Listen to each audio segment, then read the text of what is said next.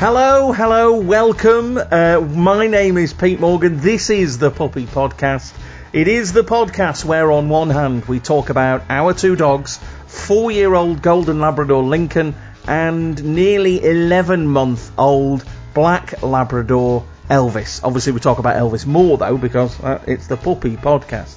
It's also the place where you, whether you are a dog owner, a puppy owner or a dog lover, can come with the rest of us, share your experiences, your pleasures, your pains, your trials, your tribulations, in the hope that we will all become better puppy and dog owners. If you've got a question that you think about your dog or your puppy, and you think that someone from the Puppy Podcast family can help, you can get in touch. We're on Facebook at the Puppy Podcast page, on Instagram at the Puppy Podcast, on Twitter at Puppy Podcast, or you can find us on email, thepuppypodcast@gmail.com. If you're joining us for the very first time, thank you so much. All I would ask is that you tell others that you're listening and that you're enjoying it, if you are enjoying it. And if you can, leave a review, please. 5-star would be nice. But, I don't want to force anybody on iTunes, because that just spreads the word even more. The more reviews we get, and the better reviews we get, then higher up the iTunes rankings we go, and more people join in. And then we all just become, the conversation just gets bigger, and we can all benefit from that. However you're listening to us, whether you are in the car with or without the dogs, whether you are at the dog park, whether you are on a dog walk, whether you're just sat around, or whether you're laying in bed and your dog and you're listening to us as well, welcome along. Also, I just want to mention the fact that you can now sponsor an episode of the Puppy Podcast for as little as £10. If you are interested, if you are a dog groomer, if you know a dog groomer, or you organise dog-based events, or you are a kennels or a dog supply place, and you want to sponsor an episode of the Puppy Podcast, email thepuppypodcast@gmail.com for more details. So, how's your week been? Everything been okay? Good, that's good to know. Plenty to come today. We'll crack on with dog news. We'll start with dog news with Vladimir Putin, the Russian president. He has been given a puppy. He's been given a puppy from Turkmenistan's president. It was a present for Vladimir Putin. It's a Turkmen Shepherd dog that known as Alibi. Take from that what you will. It not in alibi as in your excuse for not being at the scene of a crime. It's spelt Alabai. And yes, it was given to him. It was a belated birthday gift. And Alibi is the kind of the breed of the dog. The actual name of the dog is Verny, which is faithful in Russian. So Verny the dog is now with Vladimir Putin.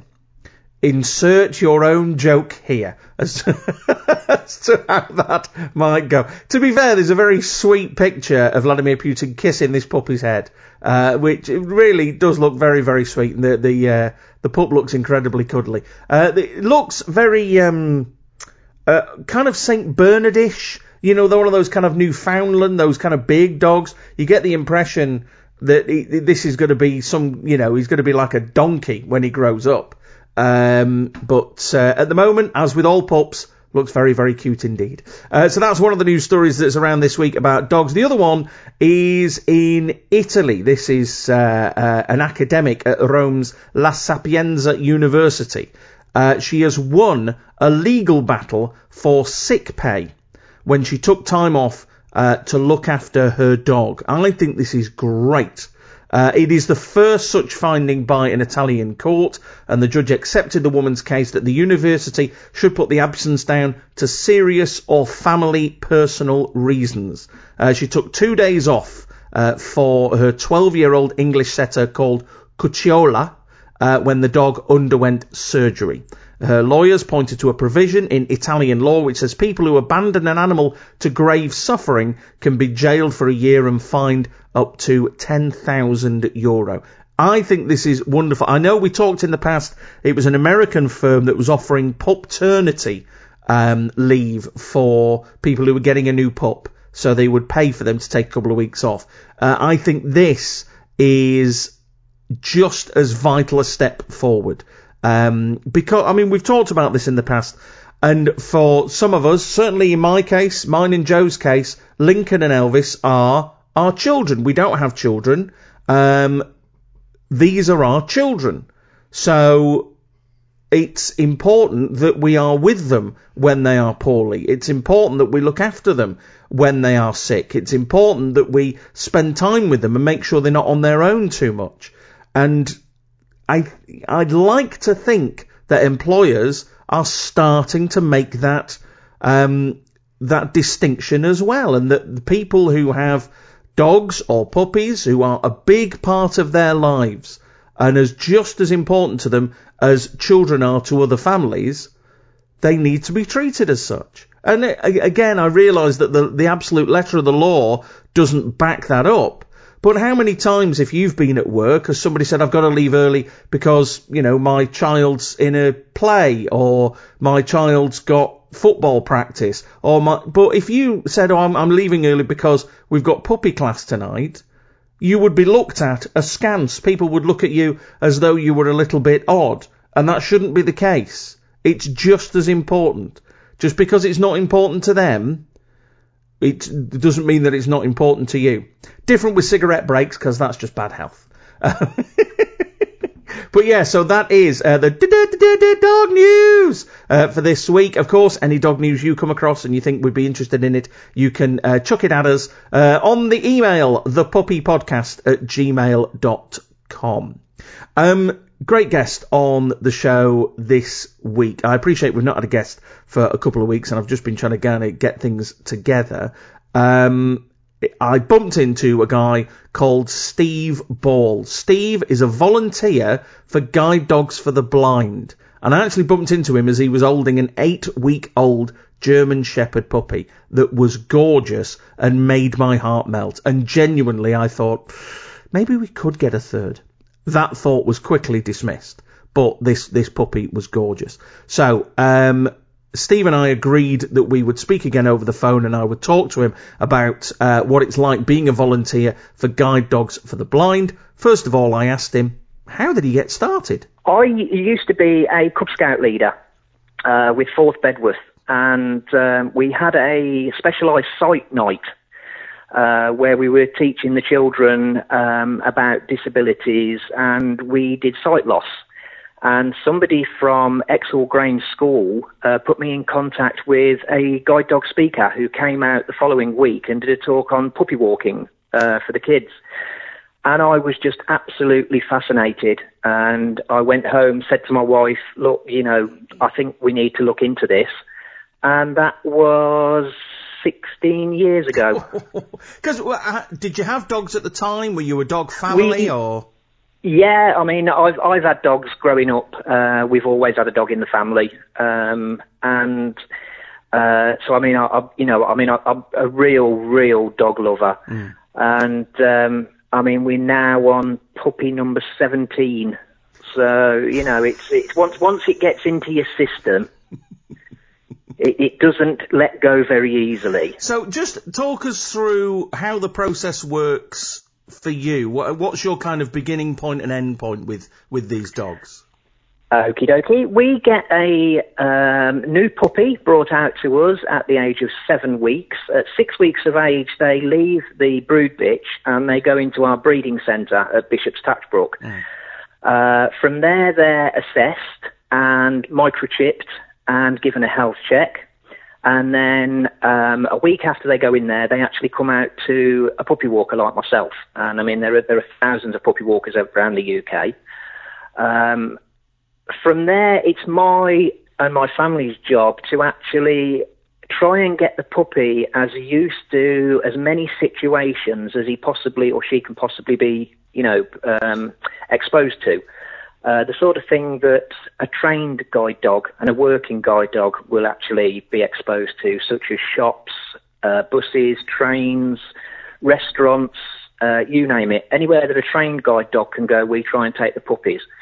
And most shops and places like that are absolutely fabulous. They understand that we need to do the training. They let us in. And I think it'll say in 16 years, I've only been asked to leave one shop, and that was on religious grounds. So, you know, that's not bad in 16 years. No, that isn't bad. How? So you will have. What is it? Are you looking for? Is it just that they're calm in those situations, or is it something else that you're looking for with these dogs? Calm yet attentive. Right. They need to sort of be aware of their surroundings. But it's also, we've got to make sure that they are not very easily distracted. For instance, we don't want to be walking down the road and an emergency vehicle comes past with its siren blaring, and, you know, the dog has a massive freak out and becomes very, very upset by that. That's obviously the last thing that we want. We don't want the dogs to actually be overwhelmed by crowds. We want them to feel quite comfortable and quite happy in their surroundings, no matter what those surroundings are. Yeah. But that's a very gradual sort of a thing. All guide dog training is all done through positive reinforcement. We don't make the dogs do anything, or we don't expose them to anything that we think is going to bring them harm or stress. The trick is it's psychological. It's making the puppy think that it was his idea, that he wanted to do it, when really it was ours. That's the difficulty with what you do, because you have an animal, and what you're trying to get, and neither of you speak the same language, and you're trying to get it to be far more than it was born to be. Yes and no. You would be surprised when you actually, I mean, I was brought up, I say, with dogs, but for me, I was one of the old, Barbara Woodhouse type, if I want a dog to sit, it will sit because I shout at it to sit. Do you know what I mean? Yeah. But the more you look into it, and the more that we look into dogs as a whole, we can actually see that they are very, very intelligent, a lot more intelligent than we thought. And I think the average adult dog has the intelligence of a 5 to 6 year old child. So, you know what I mean? That there is a great amount of intelligence there, and it's just bringing that intelligence out of the dog. The dogs are a lot easier to train than the children. We tried positive reinforcement with the kids, and that didn't work so well. But saying that, it really is a case of, it's bringing out the natural instinct and the natural talent of that dog. And it's making everything fun. It's turning everything into a game, so that the dog really, really wants to do what you want it to do. And am I right in generally, kind of breed-wise, it's Alsatians, German Shepherds, Labradors, Golden Retrievers? Really, those are the breeds that are used for guide dogs? The main ones that we use at the moment are Golden Retriever and Labrador crosses, right. Because they tend to bring out the best of both of them. Because Labradors, they're very food orientated. Yes, they are. And, they would chew their own leg off for a treat. Yes, they would. Golden Retrievers, anybody that knows Golden Retrievers will know that, you call them Golden Deceivers, because they can look like angelic little creatures, but be as stubborn as a mule. Yep. And the German Shepherds, some people really do prefer the German Shepherds, but we also use other ones as well. We use German Shepherd Golden Retriever crosses, right, which are absolutely gorgeous. And, of course, guide dogs do the Labradoodles as well. Of course. For people with pet allergies, because a Labradoodle's fur is non-allergenic. So, And I'm wondering why has anyone kind of tried, with a spaniel or with a smaller dog, or I'm just wondering, how did we fall into the pattern of these being the dogs that are best suited for this? Temperament and size. Right. It is temperament and size. If you look at something like a spaniel, You can understand why customs use those for drugs dogs, because they are absolutely manic. Yes, they are. They are really, really manic. They love to play. They love to, sort of rummage around in the undergrowth, and, everything for those is a game of find. You hide it, I'll find it. We tend not to use Chihuahuas and Chihuahuas and Jack Russells, because we don't have many partially sighted hobbits. Right. And obviously, should that change, then I'm sure that guide dogs will look at that sort of thing. Fair enough. But, so it is. What a lot of people don't understand is it's not just a case of the dog being given to a person with sight loss and saying, get on with it. Each dog is specifically suited to a specific person. Yeah. So if that person has quite a busy lifestyle, then they're given a dog that likes to work. It's nothing happier than when it's pounding the pavements or climbing up a mountain. Right. If it's a little old lady who goes to the shops once a day but likes to take a dog with her, then they're given a dog with a lower work ethic. So, if it's somebody tall, they're given a large dog. If it's somebody small, they're given a smaller dog. Because it was only recently that I realised, I think it may well have been an article that I read, that when somebody gets a guide dog, it's not for life. That isn't. There's a kind of a defined amount of time that they're going to be together. That's right, isn't it? Oh, it is. Yeah, definitely. Dogs obviously age at a big difference to what humans do. So I think I don't know if it is still, but we used to believe that it was 1 human year to 7 dog years. Yeah. So obviously, a guide dog can only work for so long before it gets too old. And it then has to be retired, like humans. You only work for so long before you find yourself incapable of doing the job that you did 10 years ago. So dogs are very much the same.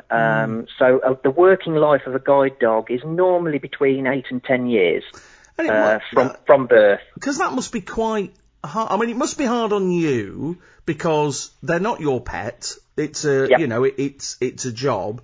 And it must be quite hard for the person who has the guide dog, that knowing that, as opposed to us with our 2 dogs, we know we are going to see these 2 dogs out, with their natural lives, and they'll be with us as they grow old.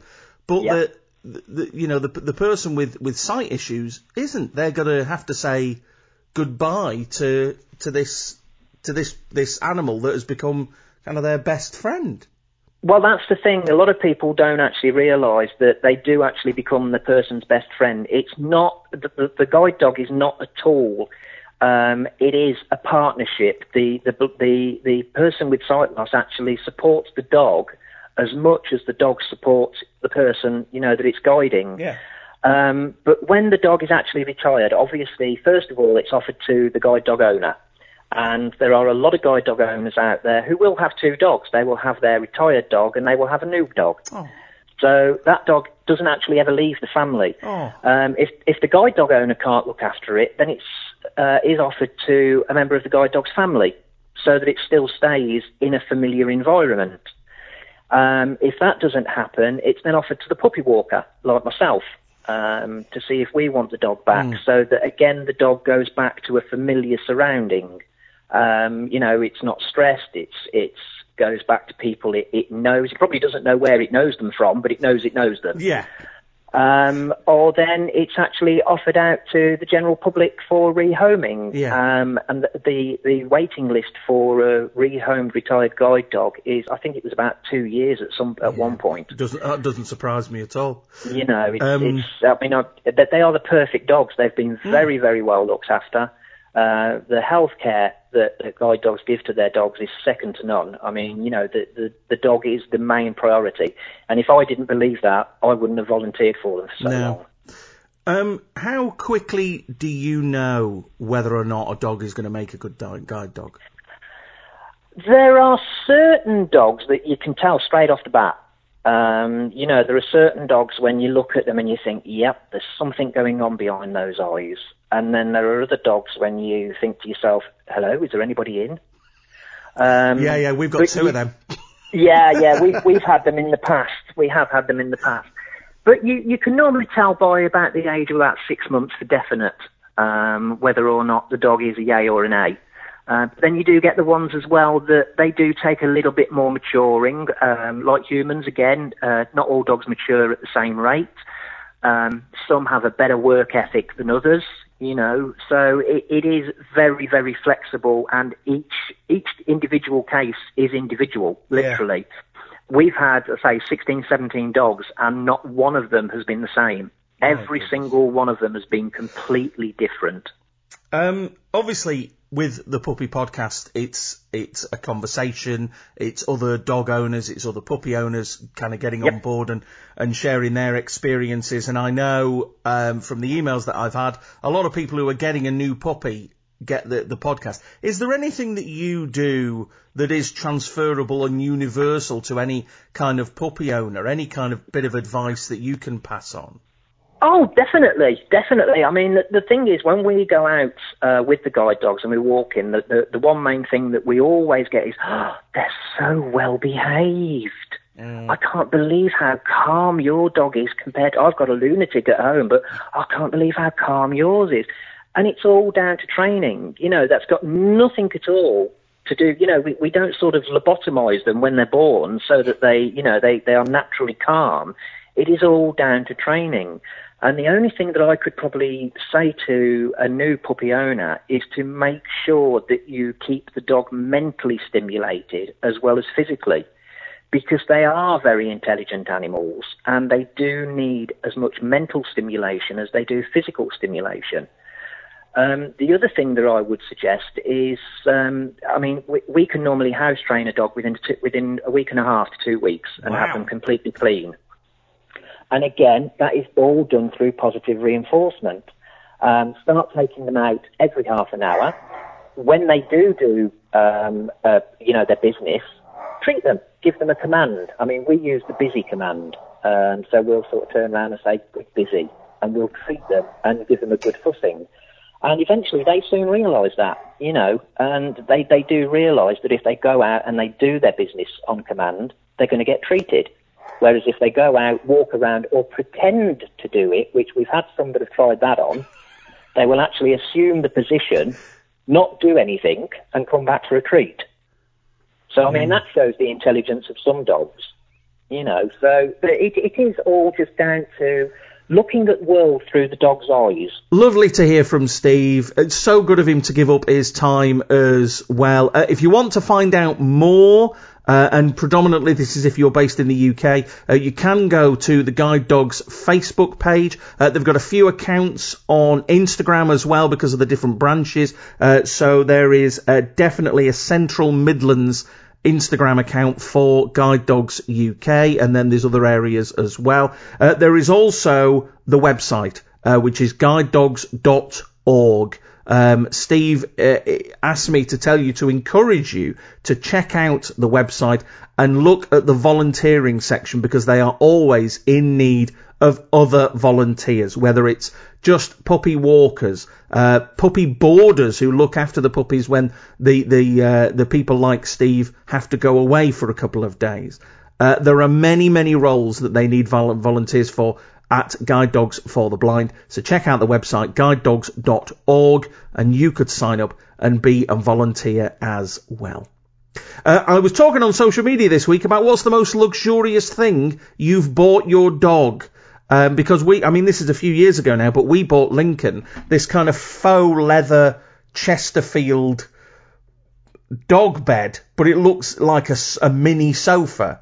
I mean, it's a fair old size. And the reason I'm mentioning it this week is because it started to become damaged. So we're going to have to look at how we sort that out, and can you replace the part that's damaged, or we're going to have to just glue it up and hope for the best. And it just got me thinking about, well, you know, other dog owners must have bought luxurious things for their dogs. So put it on social media and saw what you came back with. Nick said, we bought a 3-seater reclining leather settee, although originally we did think it was for us. Ah, yes. We've got a big kind of cuddler chair. So it's kind of a chair and a half. in our living room, and yeah, that's I very rarely sat on by a human. It generally has either Lincoln or Elvis on it. Joe says most luxurious thing was a doggy passport so that he could come on holiday with us. Oh, that's sweet, that, Joe. That's good. I think that's something we're going to be thinking about with these two in the next couple of years or so. Amy said for Bowser's first birthday, we bought him a homemade dog cake delivered to our door from some organic dog bakery. We also had our backyard turned into a garden just so he can go out there, sniff, turn his nose up and come back in. And he has his own chair too.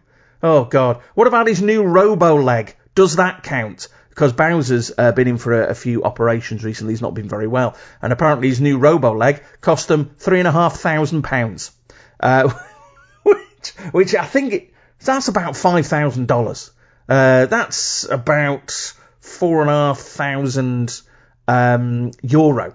That's luxury. His robo-leg, whether or not he's enjoying it, the robo-leg counts as a very luxurious thing. Lucy said, big faux Chesterfield dog bed. Our dog Monty actually won his. He was Dog of the Week with the Business Supplies Company, and we won a £50 voucher to use with a pet website, and I put on the other £50 and got his luxurious leather bed. Does he sleep on it? Does he heck? Which, again, I mean, Lincoln and Elvis rarely sleep on that bed. They certainly don't at night. If Lincoln goes on it, it's because he's just bored of everybody. That he's just like, you know what, I just need time away, forget you. Jacqueline says, I spoil Binky the dog, Queenie my stable cat, and Big Baby Prince my horse. They all have the best. Binky and Queenie have 3 beds, and Prince has more tack and rugs than he needs, but I love them all equally. Not forgetting my husband. Oh yeah, he came in last there, Jacqueline. Right at the bottom of the list. Helen says a dog tag from Harrods. I took him there, brackets, you get taken up by someone. Oh, we looked around and the only thing I could afford was the dog tag. Oh, well, because we're in London a fair bit over the next few weeks, so if I can, I'll nip in and just see how much it was. Because I can imagine it's blooming expensive. And Jill says a 4x4 was the most luxurious thing we bought for our rather large and boisterous Labrador. It certainly made long journeys easier. I know what you mean, Jill. I'm just about to change cars in the next 2 or 3 months. And it's the thing we're looking at is it's just got to be big enough. That's the only consideration is it's just got to be big enough to get the dogs in.